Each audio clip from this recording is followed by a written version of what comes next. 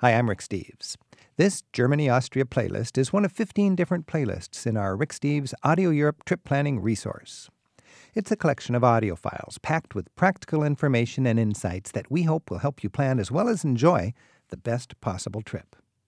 When you consider Germany and Austria, remember Austria was a European powerhouse and Germany still is. The region is just packed with souvenirs from its illustrious past and examples of how it's embracing a promising future.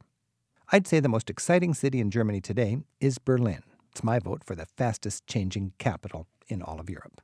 And Vienna was a superpower in its day, but now seems to be enjoying a high-calorie, relaxing retirement. We'll learn how and why in an interview about what was the Habsburg answer to Paris. With the unification of Germany, the East has done a lot of catching up, and fast. 20 years after the fall of the wall, we'll talk with people who lived through all that tumult and all that change. We'll get their take on East Germany today. And I'll read a chapter from my Postcards from Europe book, which shares with you my favorite lessons, experiences, and memories from the romantic Rhine, Rothenburg, and Germany's fascinating romantic road. Happy listening, and thanks for traveling with us.